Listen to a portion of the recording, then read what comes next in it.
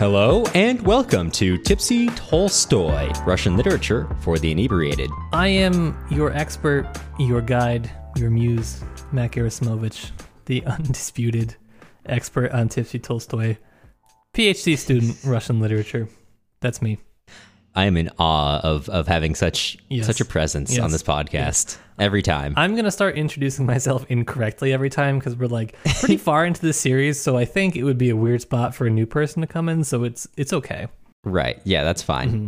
So are you going to introduce yourself more incorrectly each time until you become a new person? Yes. Or okay. I like will that. Become a new person by the end of the series. The Kaiser Soze method of running a podcast. That's good. Well, I'm Cameron Lana, and I gotta say, so it's been a doozy. I just returned to my apartment at 7 a.m. this morning after like 1.5 weeks in Italy.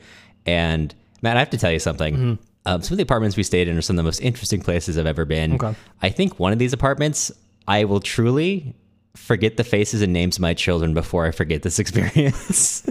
Okay. I'm like, this apartment was a museum also. Okay. So there were like all kinds of carnival stuff and old toys, and it was already freaky because the room I slept in had a bunch of like 1920s wooden carved toys in it, which had their own lights. There's Etruscan pottery, and the funniest part was a bedroom, which I thankfully was not sleeping in. And so you've got the room, right? And it's right outside the living room.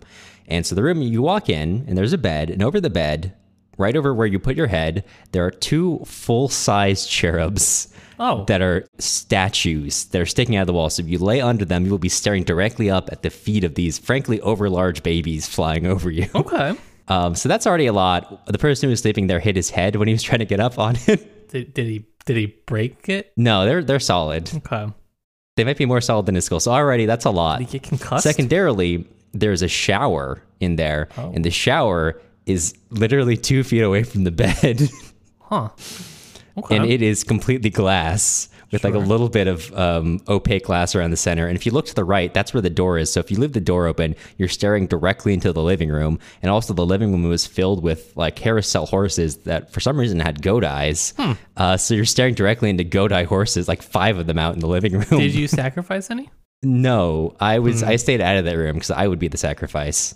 Okay, well that would have been an adventure. Yeah, and then also there were 3 steps down to a very small room, and that very small room was just the toilet. And so the people that were in there took to calling it the piss dungeon. And the piss dungeon was so small that if you went to the toilet, like you stood in front of the toilet, you could not pull your pants down. So you had to stand perpendicular to the toilet, pull your pants down, and then shuffle in over front of the toilet to pee. And then the awning, like to get out of the piss dungeon, was also too low. So every time they tried to leave the piss dungeon, they'd hit their heads on the way up the stairs. And then they'd come up and they'd be stared at by goat-eyed horses. And if they tried to leave through that room too, there were also several bars just through the middle of the room, right at forehead height. So you'd get hit on the head if you're trying to walk out. Also, the floors are incredibly creaky. And to leave the room, there's also a set of stairs, but the stairs are at irregular intervals. So you've got a step down, a long path, and then 2 more steps down. And also the light in the room, only one light. Yep. It was at eye level and projected outward, which blinded you as you were leaving. This is a jigsaw trap of an apartment. Well, you think that this is an old Italian apartment? No, this was a fixer-upper after it had been fixer-upped.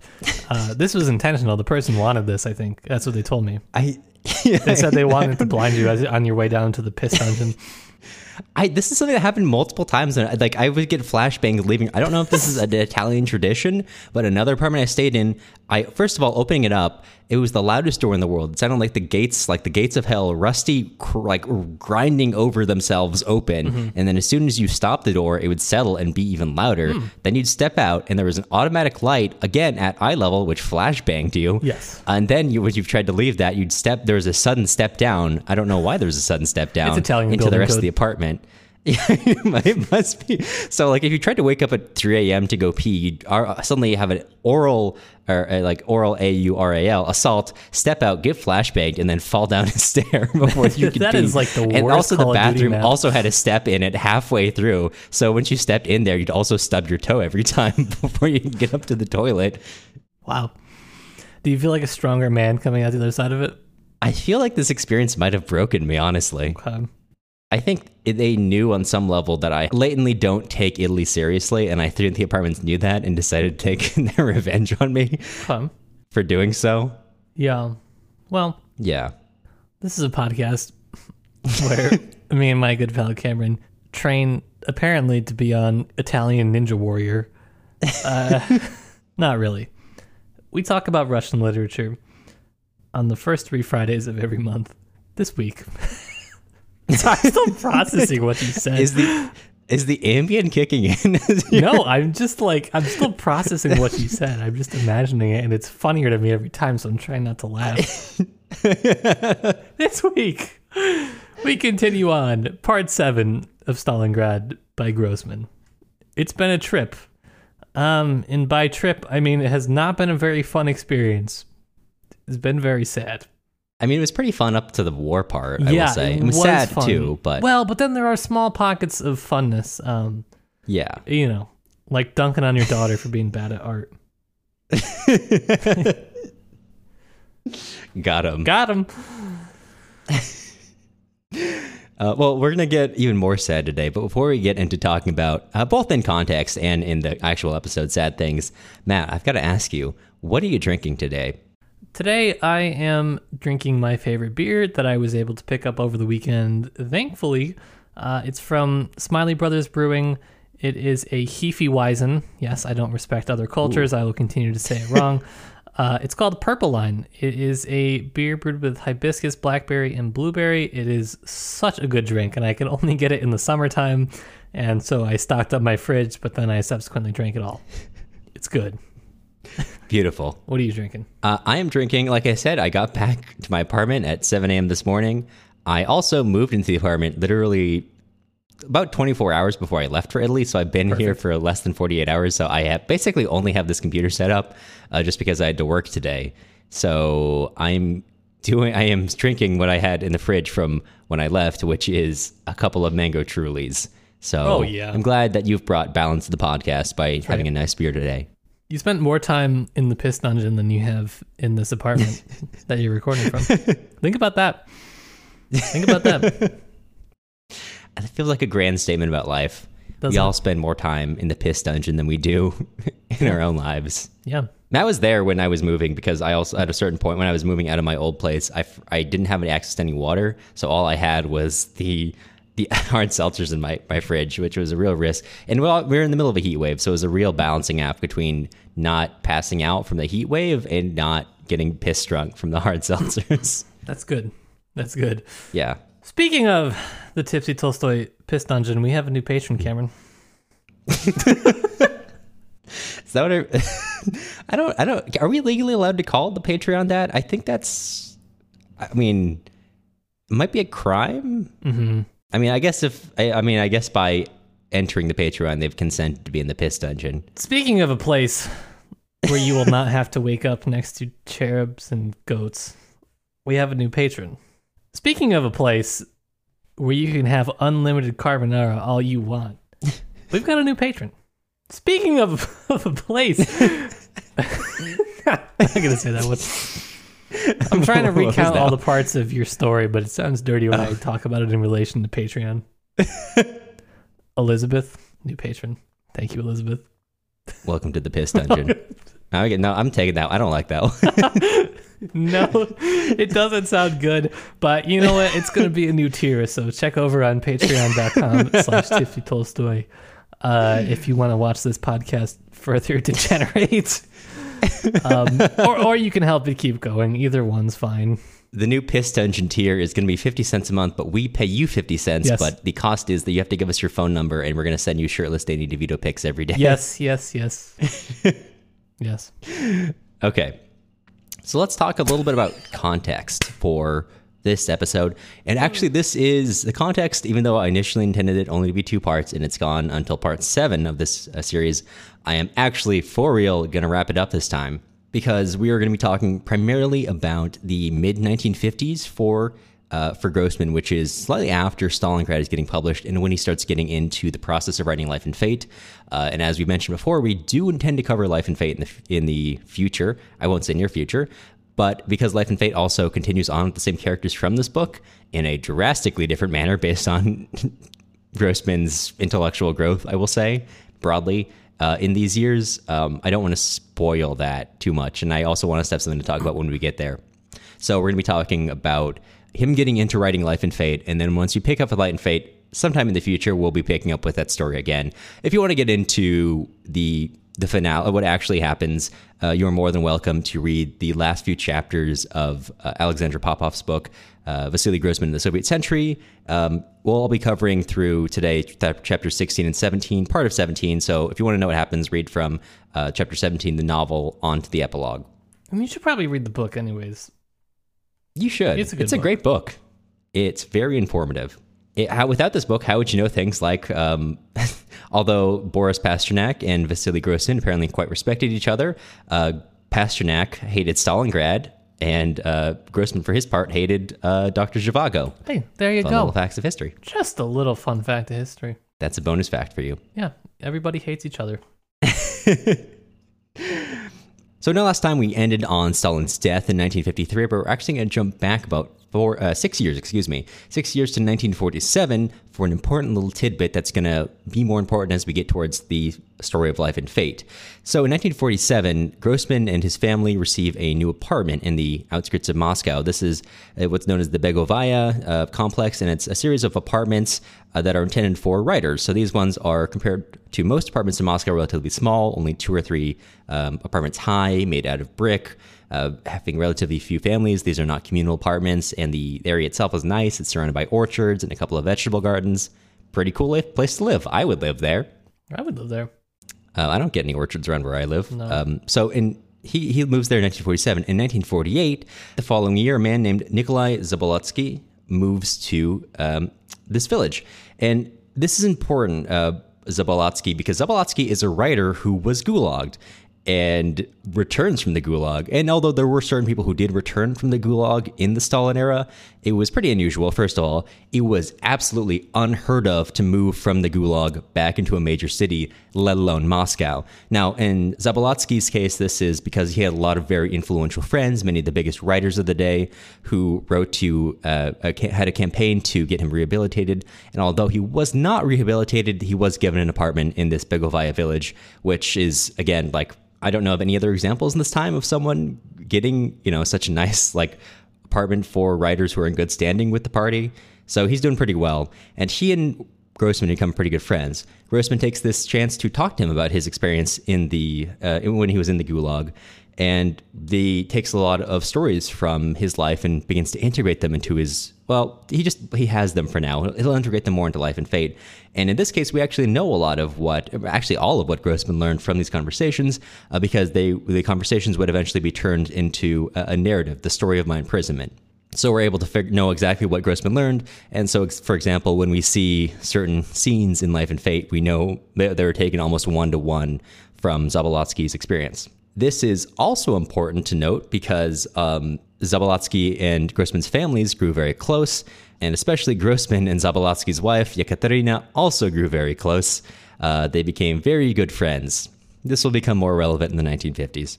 Jumping back forward to the death of Stalin, keep in mind that at this point, there was a huge anti-Semitic campaign against Jews in general, but especially in the aftermath of this so-called doctor's plot. Grossman is experiencing a total pushback on Stalingrad. All of his editors, Fadeev, Tvardovsky, they are avoiding him totally. All of his publishing houses are saying, who were planning to give to publish his book, are saying, we're not going to publish it. This is dangerous, and we want our bands back.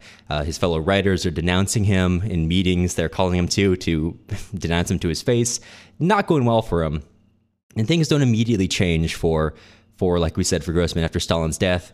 The editor of Novy Mir, Simonov, who was the person that Grossman originally submitted Stalingrad to, continued to write letters against Jewish writers in the discipline until the Kremlin told them to knock it off. Not because they were specifically against the anti-Semitism of what he did, although Khrushchev seems to imply in later writings that it was not real kosher with him, although, he's writing years later and probably trying to make himself look favorable. It was something. It was a campaign that the Kremlin was trying to back off from.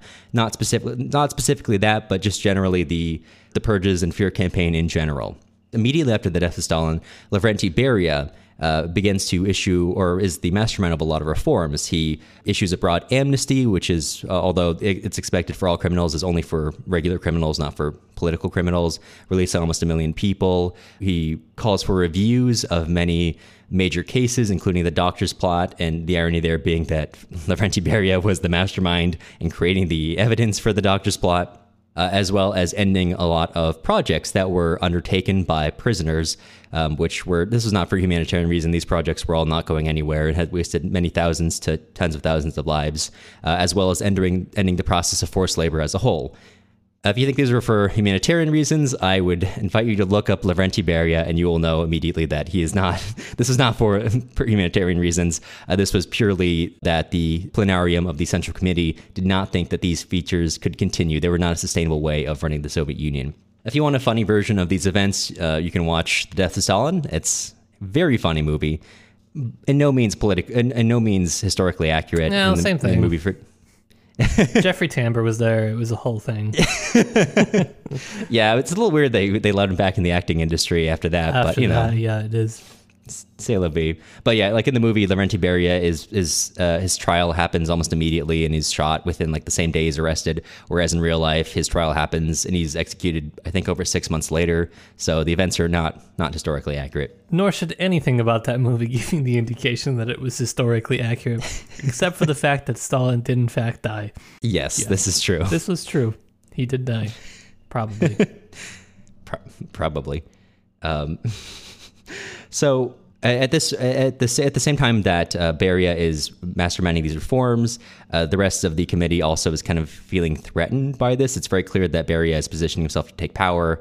Khrushchev at one point remarks to, I believe it's Malakoff, that Beria has his knives out for the rest of them. In a meeting in the plenarium in June, or maybe it's June or July, I forget the exact month, Beria is arrested, and the plenarium takes as a whole, steps into their place. Eventually, Khrushchev rises to the top.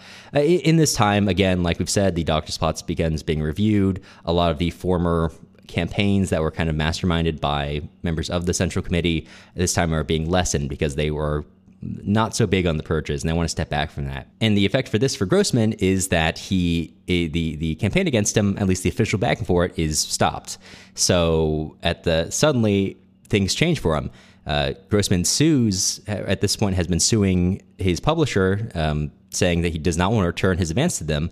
And the judge, after the death of Stalin, rules in favor of Grossman, which is probably not what the outcome would have been before the death of Stalin. And only a few months later, that same publisher comes back to Grossman and says, actually, we would like to publish your book. Can we start talking about that? And Fadeev kind of comes out of hiding and starts working as a middleman to help him get this book published. And by 1954, the book is actually finally published. And this has been such a long experience for Grossman at this time. Keep in mind that he finished the book in around 56, 57, and started trying to get published then. And now that he's actually have it published in 1954, when he gets the telegram, he actually does not believe it. He thinks it's a sort of practical joke on Fadeev's part, but it's not. It's actually being published, and it is received extremely well, like it had been every other time previously. And I should note, in the year that between getting the process started and getting it published, Grossman was actually able to restore a lot of his original intention with the novel. It's not clear, at least from the text I was reading, how much, but he did have some time to walk back some of the other changes. This is a great time for Grossman, but the next couple of years get kind of difficult. In 1952, Grossman started writing Life and Fate, and people were looking forward to seeing the next version of it. But by the time in 1954, when Stalingrad's being published, he's started to think he wants to change this plot. He's had these conversations many years ago with Zabolotsky, and in 1954, 1955, the Gulag returnees start coming back to Moscow, because in Moscow they can challenge their case to get it dropped. So it's off their record. So you see a mass of people coming to Moscow from the gulags. And this process is not a quick one. It's bogged down by many, many bureaucrats who clearly don't care. And so there are a lot of people who have a lot of time, and Grossman ends up talking to a lot of people and getting a pretty good insight into what life was like in the various gulags in the east of the country.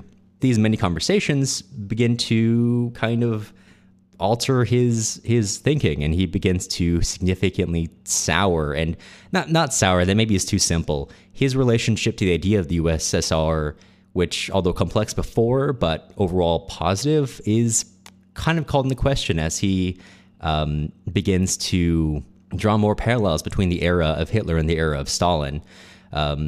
And that's something that is very present in his mind, in the minds of the people who's talking to. And so this is beginning to affect some of his thoughts in some ways. We'll come back to that in a second, because, by 1956, he's still not done with this novel. He's working on a lot of other things, and his work is related to the purges a lot. For example, in 1956, he's compiling lists of writers that were destroyed during the purges, attempting to obtain for them posthumous rehabilitation, trying to get their work published. And notably, he's trying to do this for Andrei Platonov, who, although he was not killed in a camp or died in a camp, he did die of TB in 1951 and did spend a long time in the camps. And Platonov was an author that Grossman was a friend of during the war and was a huge fan of. Following the war, Platonov was not popular, he was oft persecuted, he was rarely published, not a popular person to be around, but when he died, Grossman did attend his funeral, was one of the few people to go and even spoke there, and he helped Platonov's surviving family obtain, eventually, a financial assistance from the literary fund. And he would actually make a compilation of Platonov's stories, although these wouldn't get published until 1958. He would write to a friend of his, Lipkin. Lipkin was the friend who gave Grossman shelter at the height of his persecution in 1953. I'm reading Platonov's stories. Could you really dislike them? There's great power in Takir, Third Son, and Fro. I hear my friend's voice as if in a desert. It feels joyful and sad. That's a cool crossover. I do love the crossover episodes. What is this, a crossover Gulag episode? No. So again, he's doing a lot of work interviewing Gulag returnees. His personal work is also turning to writing about, or trying to get these people published, or the people who died during this time. And his personal life is getting weird, because in 1955, Yekaterina Zabolotskaya and he begin an active relationship of sorts. Zabolotsky at first is totally unconcerned when he sees them getting very close, because Yekaterina Zabolotskaya was very faithful to him through many, many years. When he went to the Gulag, she wrote a letter writing campaign to get him out. When he did get out and was staying in the East, she brought their whole family to a very remote place and worked very hard to keep them together. This is after she's survived the siege of Leningrad, so she's already been through a lot in her own right, and he's not worried about it. But eventually she kind of confesses to them, no, I'm in love with Grossman. And he says, well, you can't be. And she says, well, I am. And then he, long story short, ends up divorcing her so she can sort out with Grossman. Grossman ends up leaving his family to be with Yekaterina, or Katya as he calls her. And they begin to live together in the village in a very weird set of circumstances. In this time, Grossman didn't leave his family entirely. He went to go visit Olga and his son Pyotr at least once a week. No records as far as we see in the book what those meetings were like. Awkward, I would bet. Sure. So it's clear in this time, based on some of their writings, that they were very happy but also very guilty about the circumstances of this. Zabolotsky kind of went on a self-destructive spiral in the next couple of years due to this. And Grossman had to, even though he's kind of left Olga, keep in mind they've been together for over 20 years. She's been there to see his entire rise as a writer, and he writes that there's still a part of her in him. Or he writes them in a conversation he had with a friend of theirs. They noted that he said, even though he feels this distant from her, she is a part of him still. And in the same year, 56, his father, his beloved father, also dies. So a lot of stuff is going on for him in his personal life. Katya is something that Yekaterina is a relationship that seemed to have been very satisfying for him. They seem to have understood each other. She's going to be written into Life and Fate as a character for, I'm not going to say who her role is, but her character role mirrors her role in Grossman's real life. So you can probably guess what's going to happen there. And she's described very much as kind of a spiritual balm almost to this character. This would only last for about 2 years. In 1958, Zabolotsky would take ill, and Zabolotskaya would return to take care of him. And after he died, she appears not to have wanted to return to Grossman. And Grossman is like, all right, I guess I'll go back to Olga then. And he returns and he gets back together with Olga. And after that, he and Katya appeared to have maintained a close relationship. Carries on this relationship with Olga, who did accept him back, but appeared never to have forgiven him for the 2 years in which he left her. Although, again, it wasn't no contact. He visited them regularly when Olga and his son got married. Grossman gave him a room in his apartment in Begovaya village and eventually moved out to a different apartment. I think not exactly saying, but I think giving his and her son the whole apartment. So and this time also Grossman got closer with his daughter Katya, who at that point had been very distant from him, much more closer to her mother Galia. Grossman's life is a very complex web. In the late 50s, it's weird for him. His life is kind of a mess personally. Although he's done very well at Stalingrad, he's not well published. The authors who persecuted him in 53 and 54 are totally avoiding him now. Sorry, just 53, 54 was a good year for him. And he is not spoken of very often in like public society. And it's this context and not being really acquainted with many people, except for a lot of Gulag returnees, that forms the intellectual basis for the environment that would produce Life and Fate, which is overall a much more philosophical and a much more dismal view of the USSR as a follow-up to Stalingrad. But like I said, I don't want to get into that because we'll talk about that when we get to Life and Fate. But for now, this is where we're going to close the story of Grossman in kind of a messy spot. In our next series, Life and Fate. Okay, let's get into the actual text itself. So this is going to be from parts 41 to 51, which is the final part of part 2 of this book. So like every part, we kind of rejoin at a bird's eye view of the war from the more or less the German perspective. As the things are at this point, it's the 23rd August, 1942, 4 p.m. on the dot. You know, it's German. The German side, it's a very exact moment in time. With the invasion for them, the bombing, the tanks, it's going very well.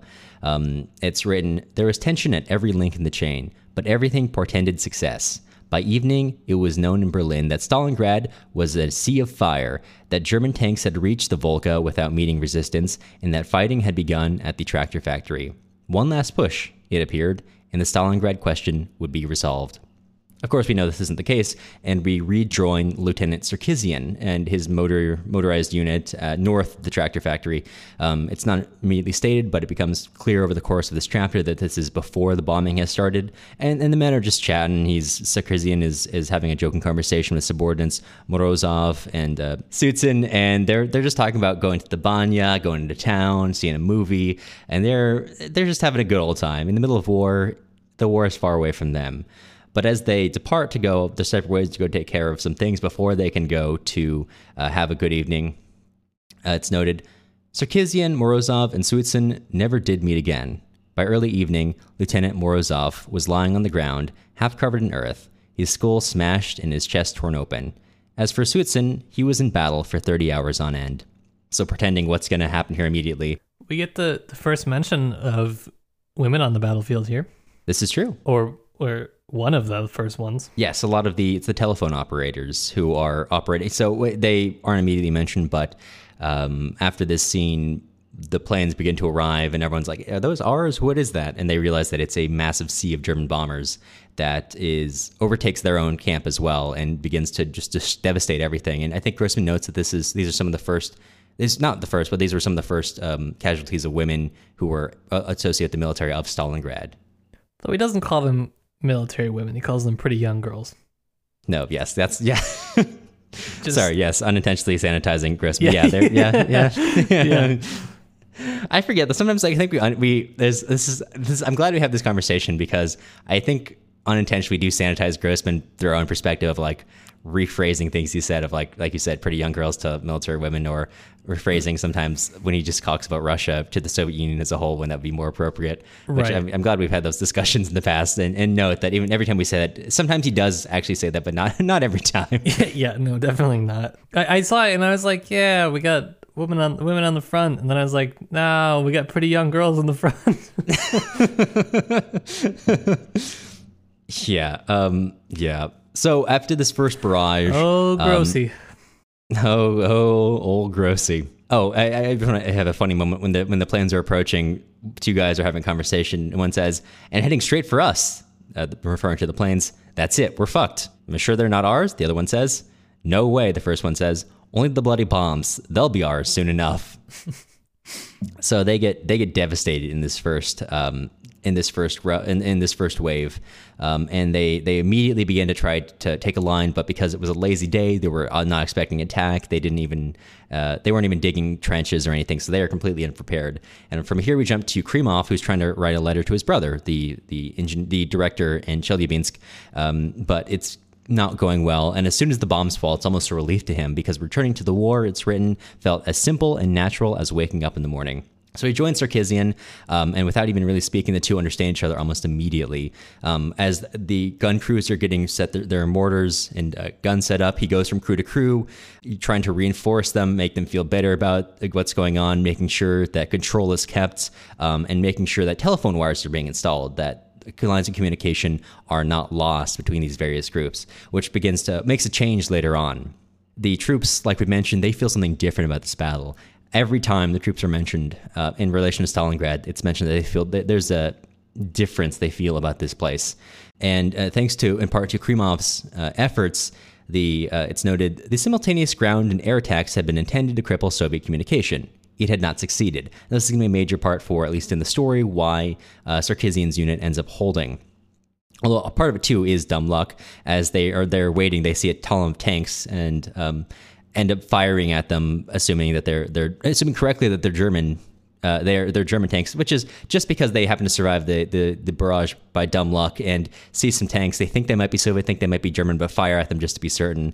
The German tank commander, he gets hit, and they assume, because they've been told they will not be here, they've been wiped out, assumes that the Soviets must have had forward knowledge of what was going to go on, and calls a retreat, because he assumes it's going to be a bloodbath because they're ready to go. And Grossman writes, the narrator.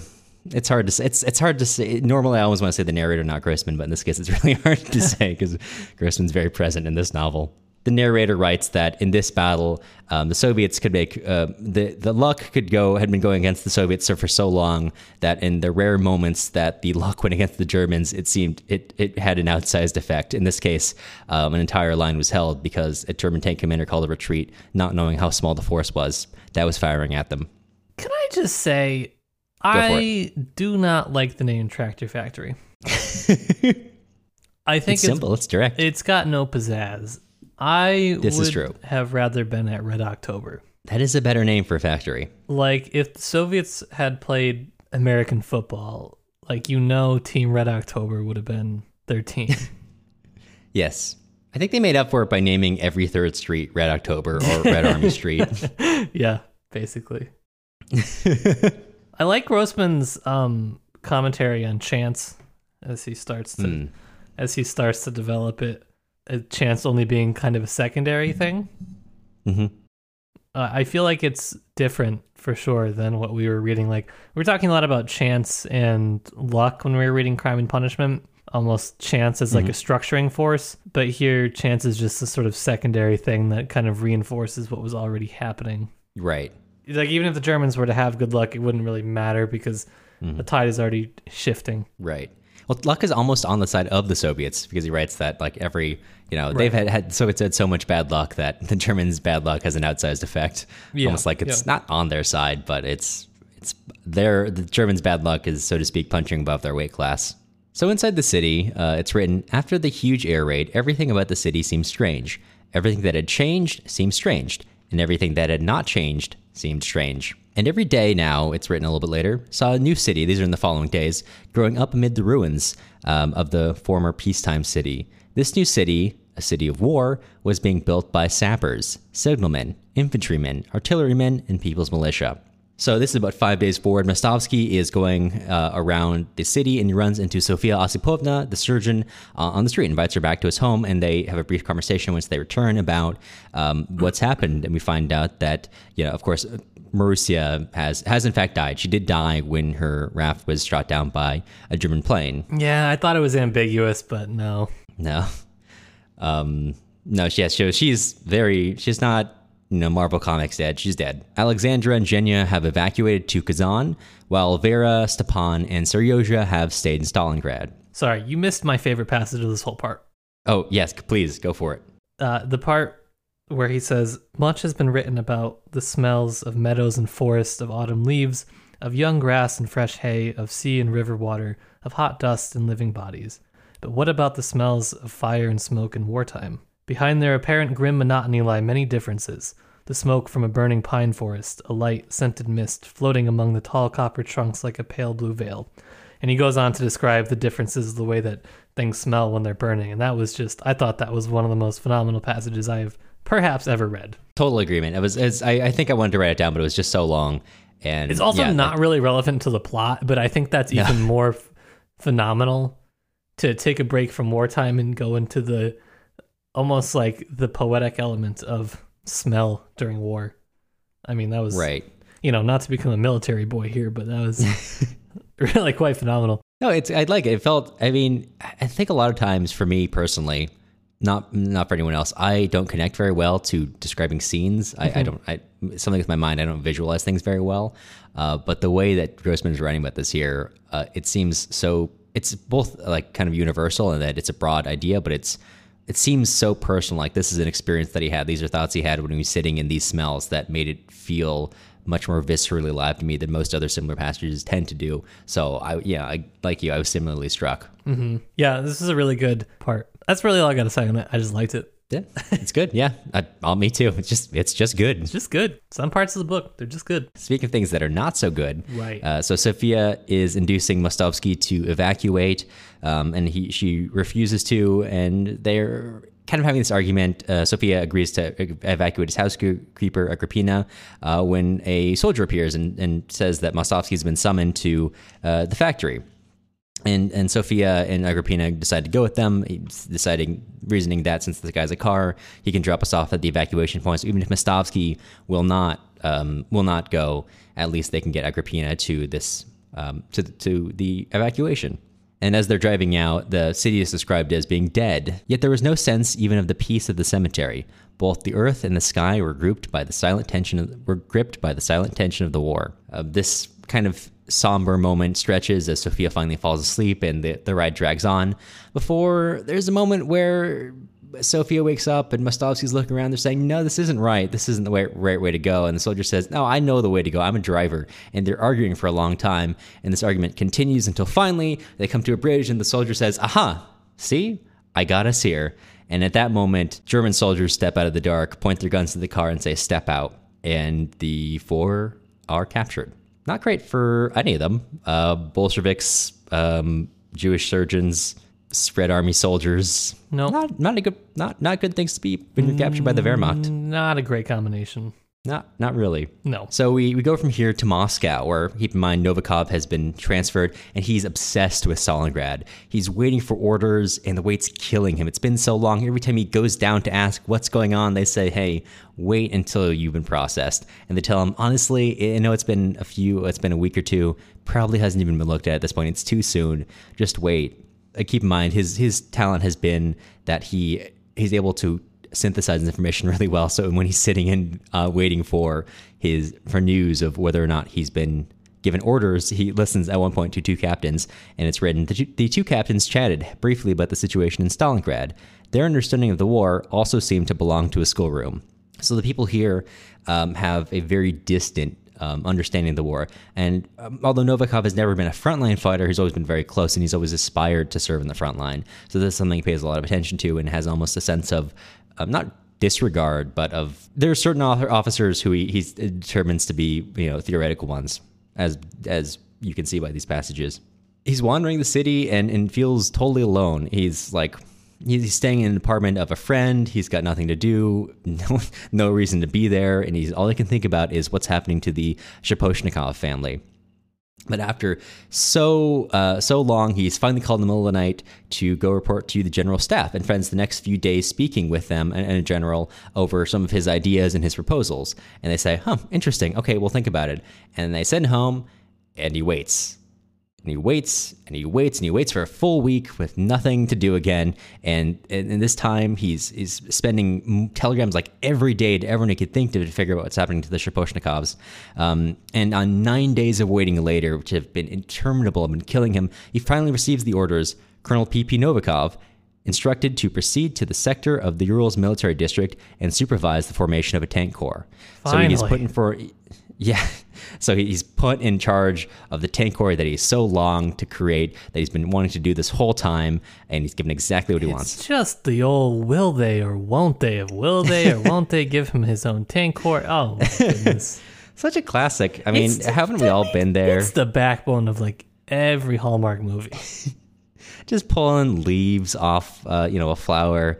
Will I get a tank core? Will I be reassigned to staff? Will I get a tank core? Will I be reassigned to staff? Yeah.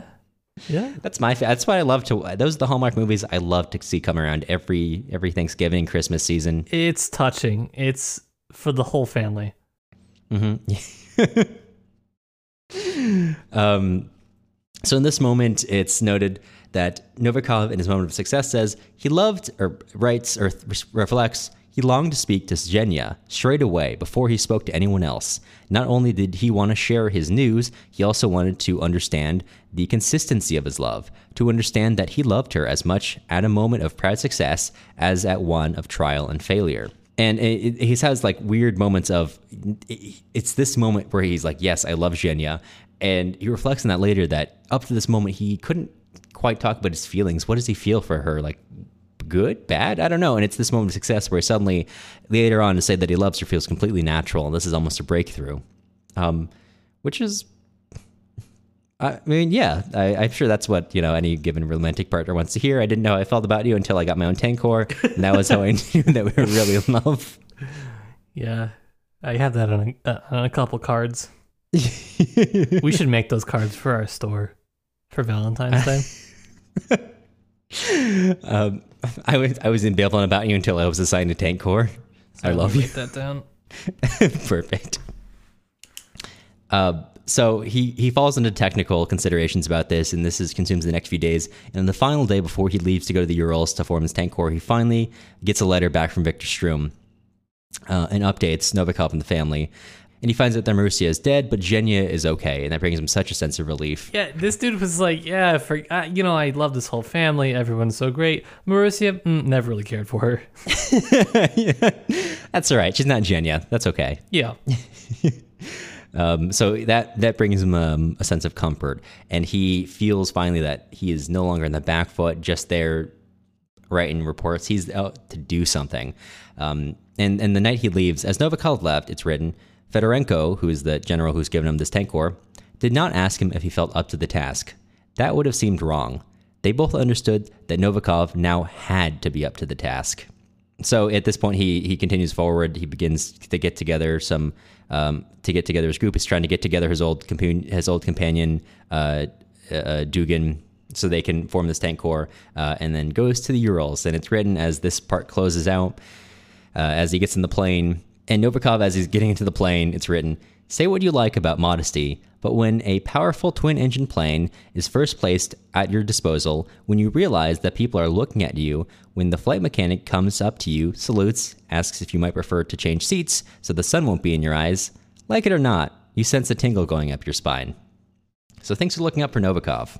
He made it. He did it. And in the opposite direction, Victor returns from Chelyabinsk to Kazan. Keep in mind that he went from Moscow, where he was working on some technical things, to go to Chelyabinsk to help out Krimov, his brother, with issues with this factory, which he ends up spending not just a few days, but 3 weeks there.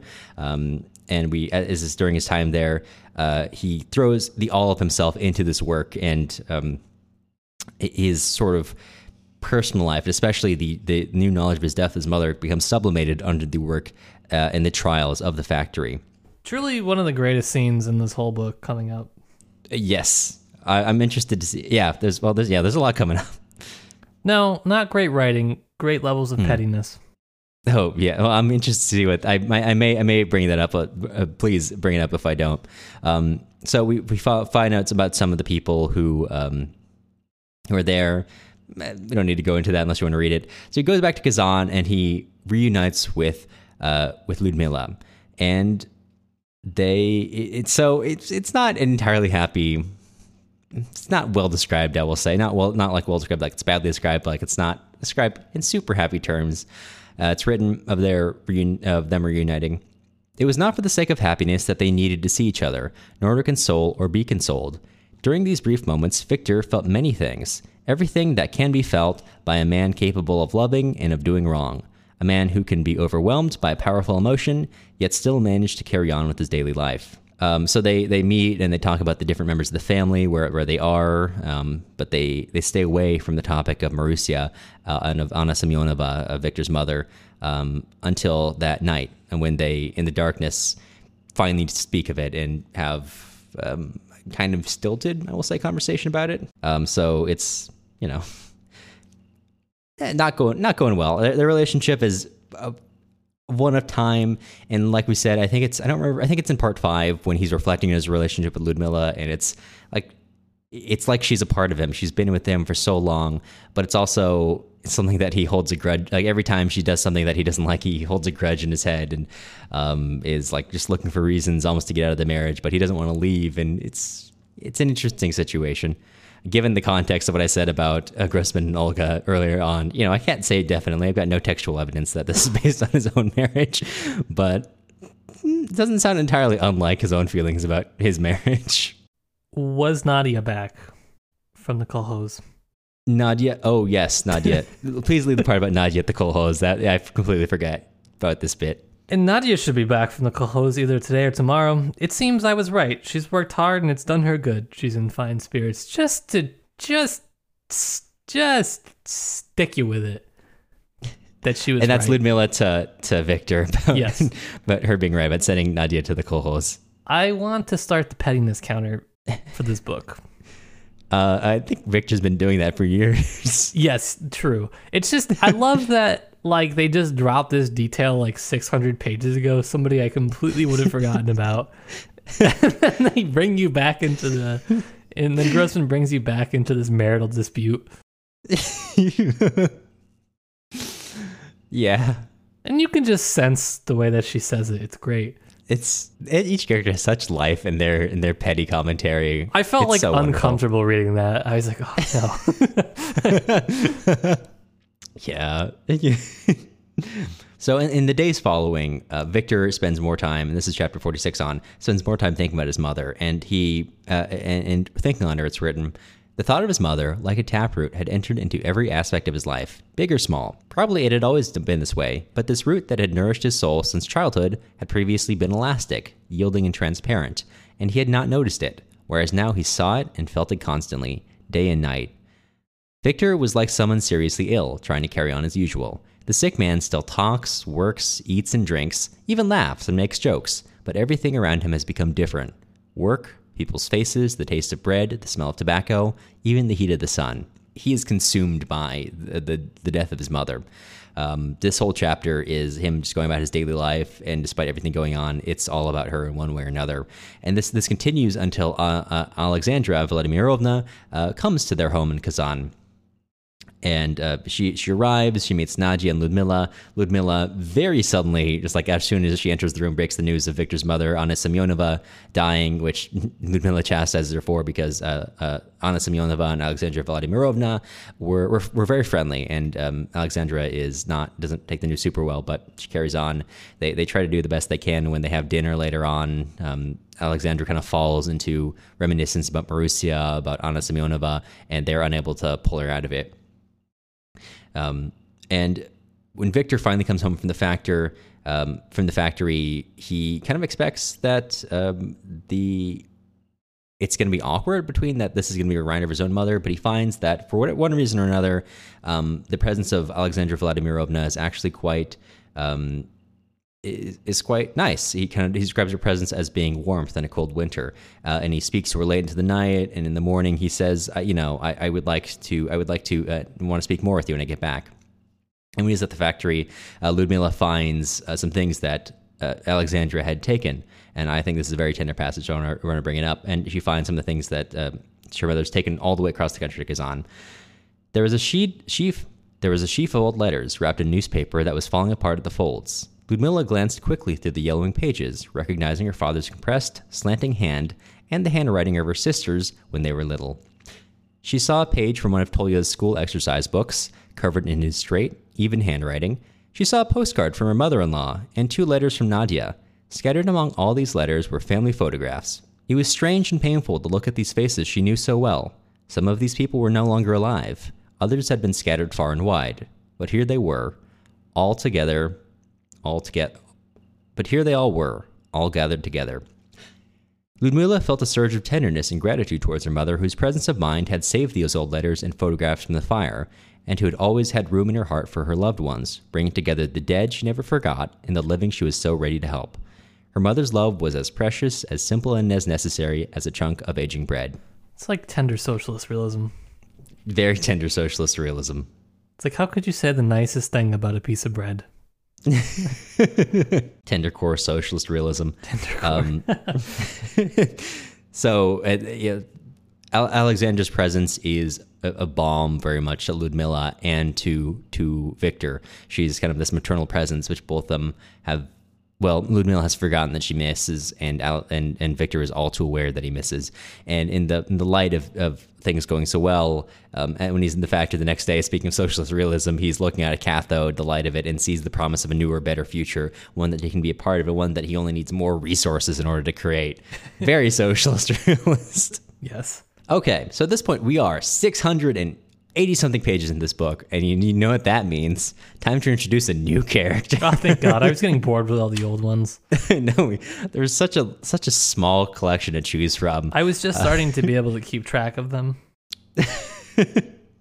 Luckily, again, it's a family story, so we're only bringing in more family members. And we join Ivan Novikov. I don't remember if we talked about Novikov before, but I'm Novikov, just going to say I read this for probably 20 pages. Yeah. And then realized I was thinking about the wrong Novikov, and then had to go back and reread it. It was the military Novikov the whole time? Yeah, I was like, who is this guy? I was like, I don't think these are characteristics of the Novikov. I know. That's funny. I had the same mistake, but in a different direction. I feel like for a moment, I thought we were talking about Kremov's brother. And I was like, I thought he was a director. Why is he in such poor conditions? Before I realized I've been switching. This has been a problem. On my notes, I just keep I'll have Kremov written down and have it crossed out and write Novikov above or vice versa all the time. Yeah. I don't know why these are the two characters I keep mixing up, but I do. And I'm mixing up their brothers too. Yeah, happens to the best of us. Yeah. Okay, so Novikov is walking back. I don't think it's mentioned where he is, but he's out in the middle of nowhere. He's walking home to his barracks, and he's thinking about his work history. And Ivan Novikov has truly done it all. He's worked in workshops as a pony driver, working underground again, working around the world. And even though the people he grew up with, even his own brother, even people who've trained have moved up much further into the administrative apparatus than he ever has, no one's ever looked down on him for it because he's a worker. And in fact, Grossman writes, he is the one who almost has a sense of condescension to them, although it's only ever a hint in his smile and his mirth, that he is really doing the real work and the rest of them are, just administrators. It's written about him that Ivan was a born worker, and he knew it. His greed for work, his profound curiosity for labor of every kind, had not diminished over the years. He would get carried away, thinking how interesting it would be to try his hand as a copper smelter, or as an engineer, or an ongoing steamer, or go to eastern Siberia and work on the coal mines. I mean, I get it. When we were in Russia, I really wanted to drop out of school and go work on a fishing ship in Alaska. I understand that tendency. Yeah, we were there for a minute. Yeah, we were in the headspace. We could have. This podcast could be happening from an Alaskan crab ship. That would have been great. And luckily for Ivan, he's married a woman, Irina, who shared his passion, and they've been traveling, doing work in various places all over the USSR until recently when they gave birth to a daughter. She is very sickly, and it's written as happened for many parents and a sickly child. Their love for her becomes almost desperate, and she becomes like the main feature of their lives. Ivan is coming home. It's early in the morning. He's worked all night, and his wife is getting ready to go out and teach lessons. She says, "Hey, you got to take a break. You can't keep working." And he's like, "No, I got to go to the pit. After that, I got to keep working." She kind of laughs and says, "All right, whatever." And she leaves. And I didn't take specific notes. I just wrote, turns out Ivan is a wife guy here. But what I mean by that is this is. Usually when he talks about a woman being attractive, it's just oh, she was a pretty young woman. But this one, it's very much noted that she is older and she looks older. But it's just something about her character that Ivan is just so as she's walking away, she's thinking about her past, about meeting her when they were young and her reading her text to him. And she's very intellectual. And everything about her drive and her knowledge is he's like so happy to be with her, which is very, very sweet. Mm-hmm. Tendercore. Very tendercore. So he has some tea and plays with his daughter Masha, and he goes to the pit office, taking Masha along because they don't have a daycare open at the time, and reads a newspaper report about his own detachment's progress, and he works in the coal mines. Although he notes that the article fails to mention that his team is very difficult. In fact, forgets one member, Boraginskaya, altogether. He actually meets her on the way and has a brief conversation about her son. She's trying to get him into a boarding school where he's going to get at least 3 meals a day, but the director of their mine is refusing to even consider it. And Boraginskaya has come here under very difficult circumstances. Her husband, an economist, was killed in the front lines, so she's lost a lot before this evacuation, and she's got an air of sadness around her. Although Ivan only expects to be at the office briefly, when he arrives, he finds many of the directors of local industry there, including some military members. And so he's embarrassed, but he has to bring his daughter into this meeting because he's got no time.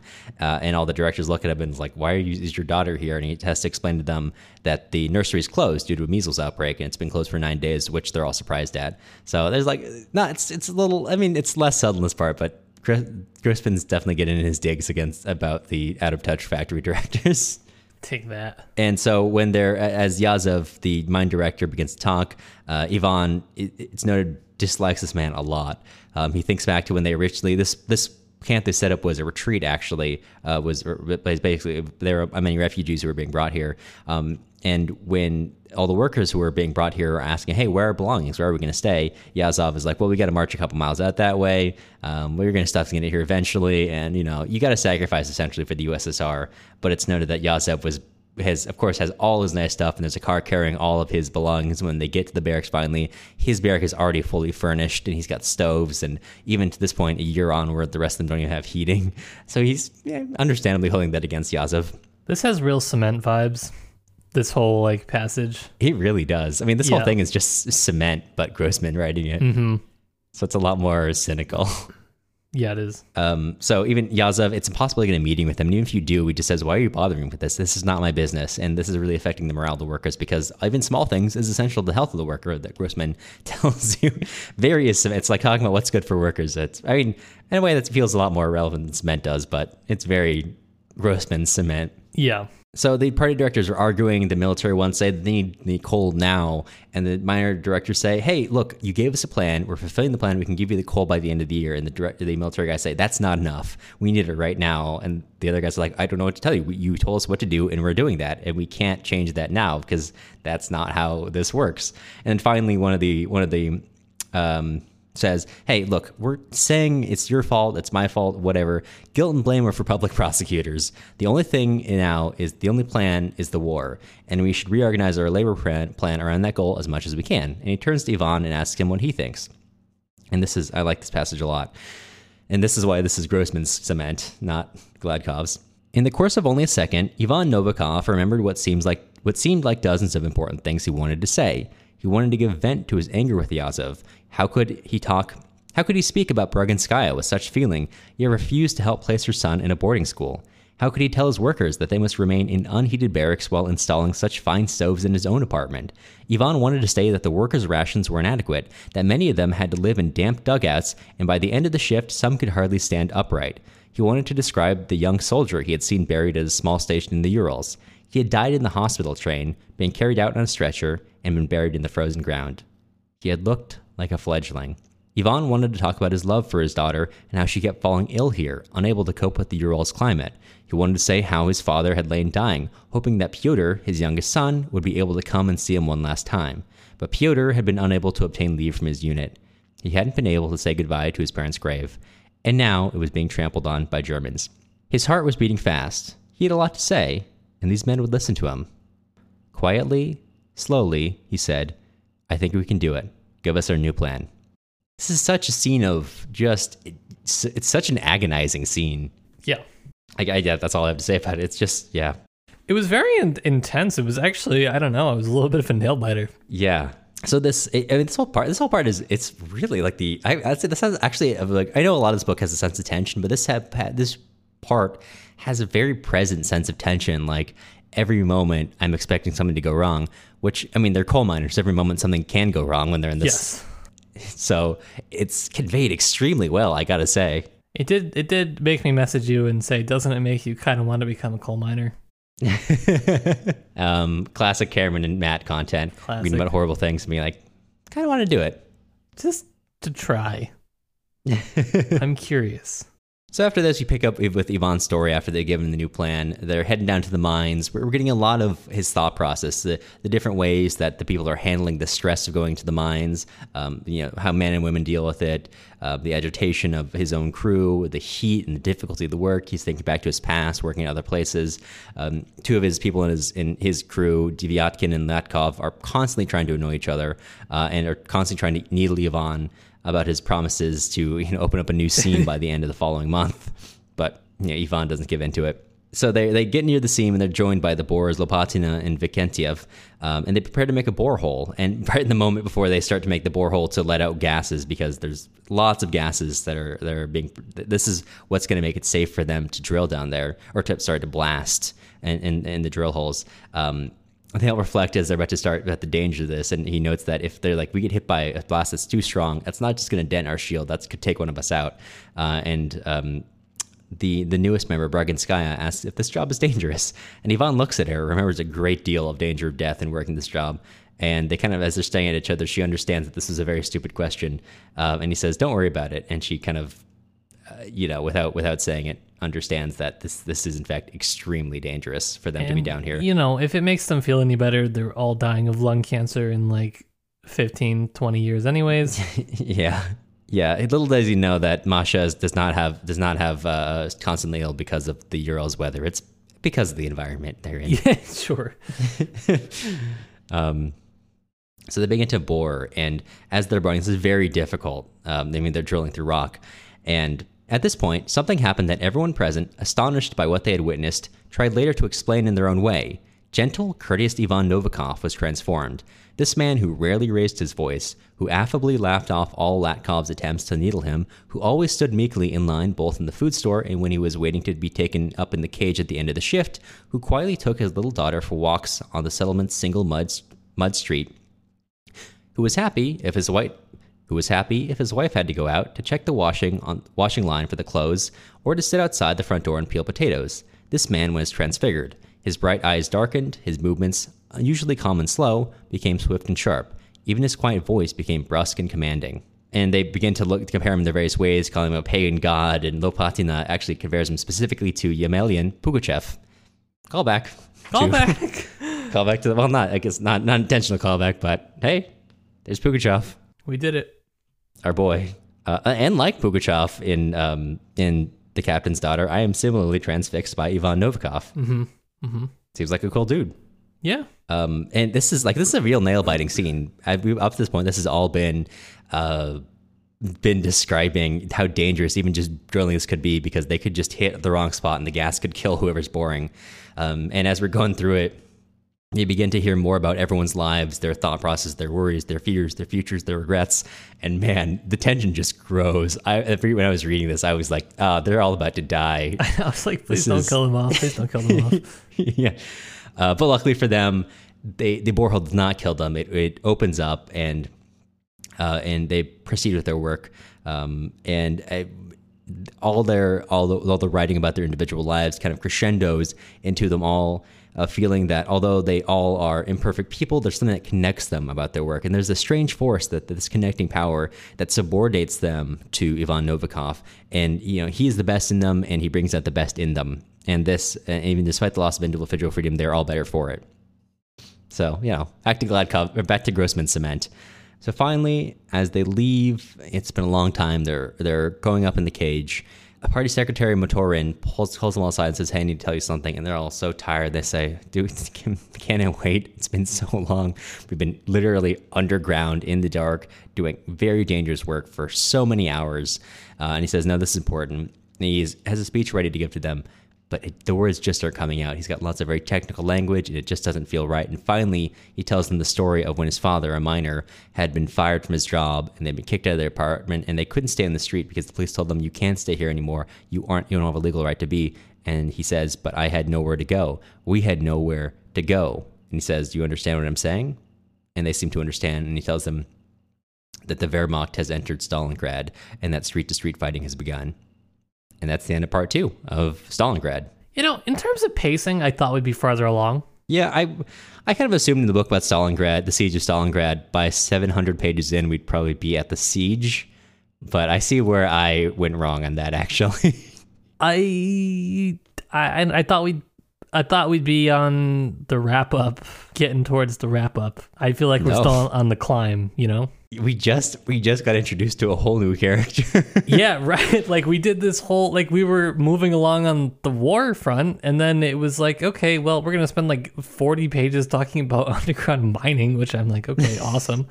But we gotta finish the book, Vasily. Yeah, it is an incredible chapter. The tension there is very present, but I do see your point. Yeah, no, it's not a criticism or anything. I just, as a general thought, in the way that I expect books to be structured. Right. You know, I was a fool, like you said, for expecting this to go as I planned. But it really, it does speak to, again, Grossman's intent is to write a book, not really about the war, but about the people of it. So we're back bouncing all around from the people fighting the front lines, the people being captured because their driver took a wrong turn, the people in the coal mines, the people who are refugees in other areas. Truly, we're getting a broad scope of what it's like over so many different lives and so many different. Novikov is, his story is very triumphant. He's the kind of like the gentle.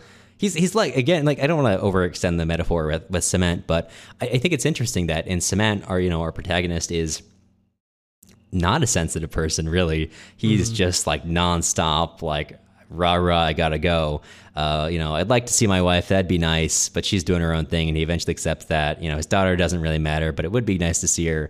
He did the only important thing is the factory, and Ivan is like a version of that, but he's in a version that has much more interiority, where he's just like. He just loves his wife. He just likes looking at her and thinking about, man, I'm just so lucky to be married to this woman. He likes seeing the wrinkles around her eyes, and despite looking old, there's like a sense of intense youthfulness about the way she just interacts with the world. And he loves his daughter, just like loves taking her to work and carrying her around, and she doesn't want to be separate from him. And although she's a child, so when he's trying to reach is like kicking the paper, but he's also just like we can overachieve on these plans. I'll be the best of us. He's the model worker. He's like a Soviet. I know Grossman like writes specifically against the idea of Superman, but this is like this is the Soviet realist hero, but with a great deal of interiority that you don't see in Cement. Yeah. I can't in any way say that this is like a thought in his mind at all, but I can't help but see the parallels. I'm sure it was. I'm sure he. It's kind of easy with Russian and Soviet literature to know that people have read certain books and that it would have in some way influenced them. Mm-hmm. Just because if you're a writer at this time, you 100% had read the canonical, at this point, socialist realist texts. Right. And Cement would have been one of them. So it's pretty easy to say that he would have read it. Yeah. Unless I am wildly wrong. At least reading the biography of his life, I couldn't tell you that you are wildly wrong. I'd say I'm in the ballpark. Yeah.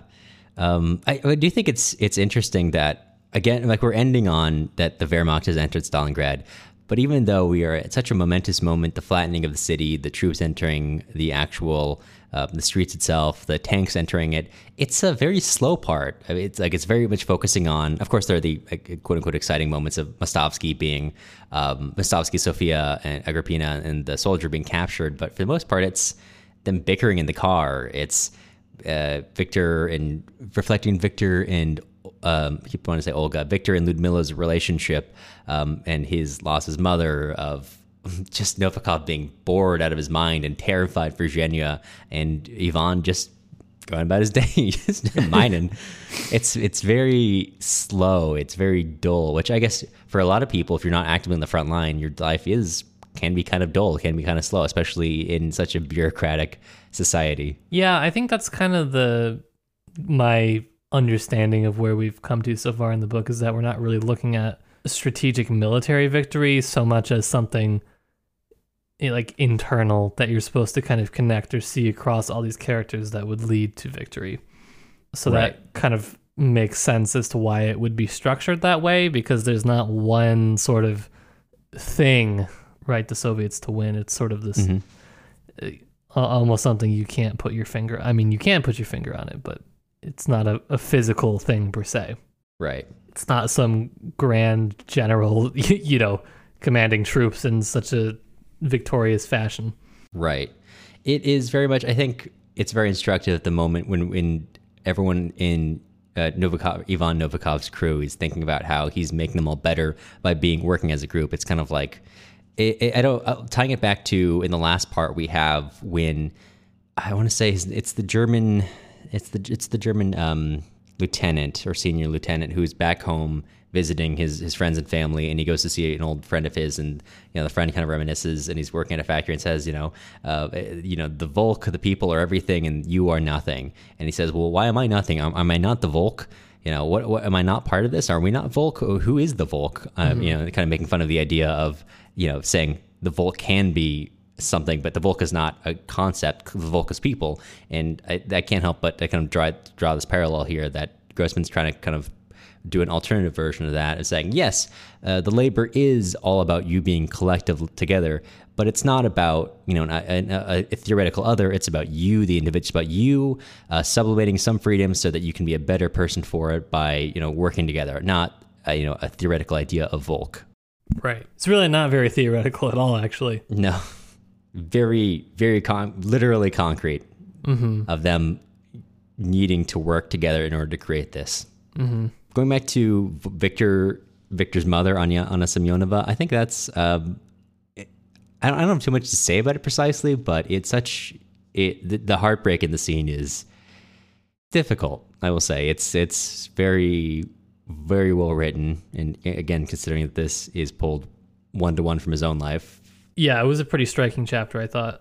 Yeah, I think kind of the more we talk about it, I think you're right. The way that Grossman describes different senses, he really pulled the way that you mentioned that quote about him, about the way that things don't taste the same after his mother dies, and the way that kind of integrates into his worldview. It's pretty striking. It's one thing to describe, how you feel, but it's another way to, I don't know. I really like that part. Yeah. Yeah, it's such a striking, too, just because of the various relationships, dynamics that he's portraying, especially once he comes back. And Ludmilla and Victor have both suffered great personal tragedy. For Ludmilla, her sister, for Victor, his mother. And the fact that they're directly next to each other provides a great contrast. And two people who are having such similar crises and grief, and it is very indicative of their relationship in the way that they're basically unable to really address that with each other. Mm-hmm. They can't talk about it until the dark hours of the night, and even then it's kind of in hush whisper and more almost just talking, just saying it happened, really. They don't connect at all. But when Alexandra comes at the same time, she's also tries to engage with that. She's kind of shell-shocked, and Ludmilla is also unable to. And it's like a bunch of people who you see the consistency in that Ludmilla and Victor, that the way that they're very emotionally reserved, is put onto Alexandra. But at the same time, because she's so different from them, she puts out a very different energy, and they both open up. And Ludmilla, when she's reading those letters, and she feels such love and tenderness towards her mother, and Victor very actively trying to spend more time with Alexandra because it feels like such a balm to him. The nuances of how he's portraying the family is I don't know. It's great. I like it. I love seeing it. Yeah, I think having that many characters kind of allows him to take a sort of winding approach to kind of the similarities and differences. And when you're trying to navigate it, it can feel almost like a maze at times. Mm-hmm. And boy, dare I say, Cameron, would you consider it a sort of labyrinth? Would you? Do you think? A labyrinth of plots, perhaps. Of plots, perhaps. I think. I do think. I think that could be it. I think that could be. Which is just, again, I know we talk about Grossman deliberately mimicking Tolstoy's style, but it's just you really got to, tip your proverbial cap to him, because it's not easy to do, because if you could do it, more people would. But the way that he still does that sort of labyrinth of plots thing, where he's using the different plot lines to sort of investigate these deeper moral or ethical issues, it's pretty serious stuff. Yeah. That's why I'm really excited. I know this is probably not in the near future for us, but I'm so excited to get into Life and Fate because Life and Fate is really when he's at this point when he really gets to the late part of Life and Fate, he's no longer thinking he's going to publish this, although he does try to his detriment. He's really towards the end really writing for the desk drawer, and the kind of underlying philosophical debates, which up to this point are also like kind of written towards an eye towards publishing. Just he throws that all away and just really goes whole hog into just using this kind of labyrinth of plots in different circumstances to create those discussions, not only in their own sections, but discussions of plot lines with each other in this labyrinth, which I think I'm super excited to get into when that becomes like the primary motivation rather than as opposed to an underlying thing that he's engaging with in his larger story about trying to tell you what the war was like. Yeah, I'm excited. I know we probably have at least another year or so before we'll be able to return to Life and Fate, but man, I can't wait. I'm so excited for it. And in the meantime, we can really follow through with the War and Peace comparisons. Perhaps. Just perhaps. Perhaps so. Maybe so. This part was, compared to like part 6, is a lot less philosophical, so I think we have a lot less to say, more so just commenting on it. Is there any, I think I really covered all the stuff I kind of wanted to talk about. Is there any other things that you wanted to mention? I don't want to get too into it because we are running long.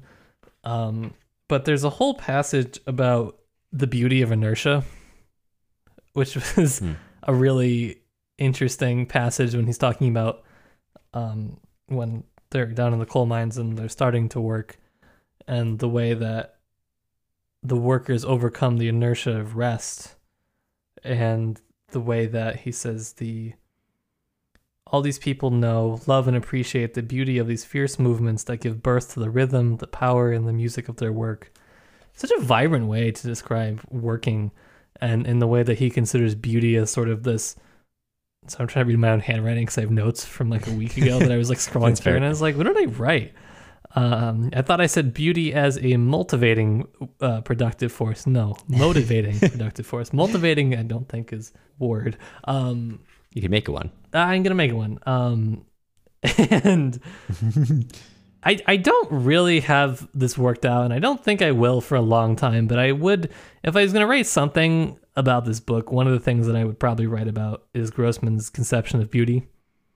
I think it is so incredibly nuanced, and I would like to return to that labyrinth. Yeah.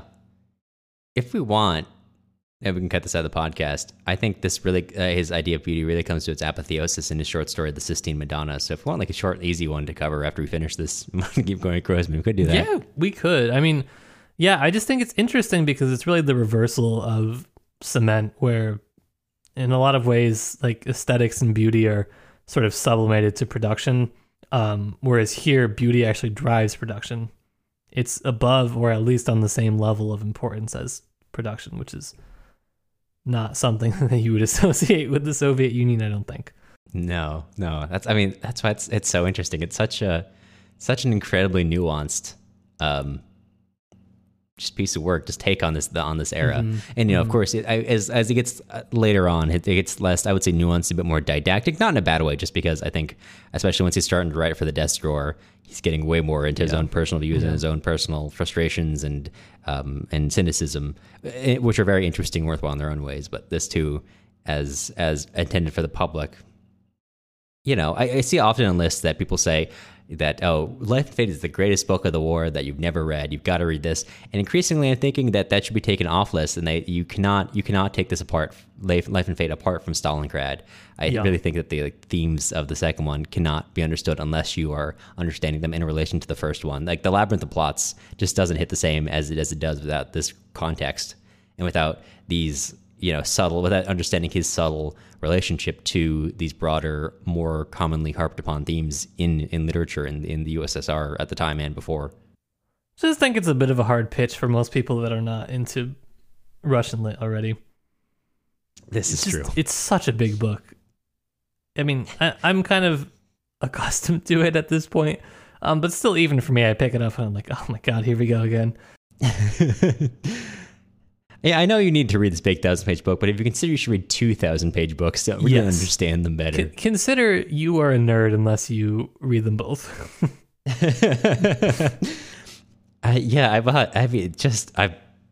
It's tough, but man, the depth of character you get from this much time with them, just love it. Yeah. Unfortunately, we have 3 more parts. Yeah, we got a lot more to go here. Yeah, going. So, unless there's anything major you want to cover, that was it. Beauty. That was it. Okay. So we just finished Stalingrad Part 7, and I'm gonna let the cat out of the bag and say, hey, next time we're doing Stalingrad Part 8. But Matt, what chapters are we covering in now? Confusingly, we'll be doing in Part 3 of the actual book. Yeah. So our part that we're doing next in Part 3, we're gonna go 1 through 17. If you would like to read along, you may.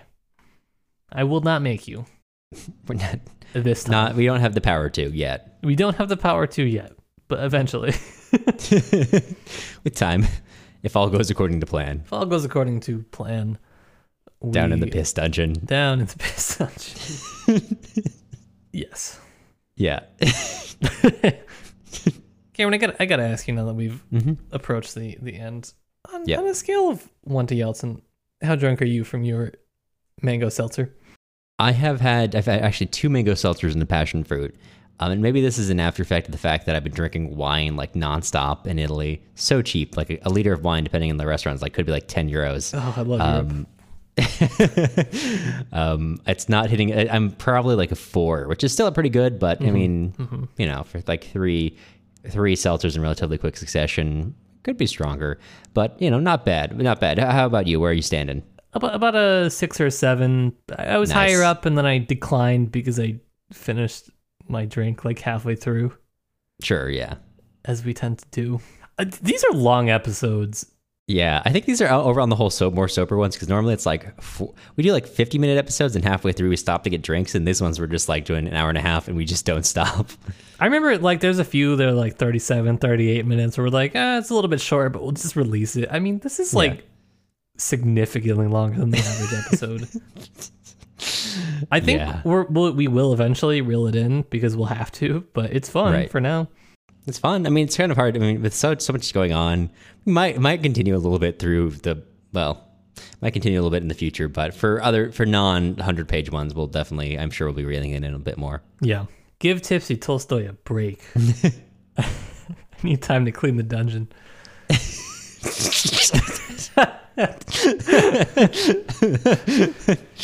Speaking of the dungeon, we got a lot of patrons that we want to thank for supporting this disaster of a podcast.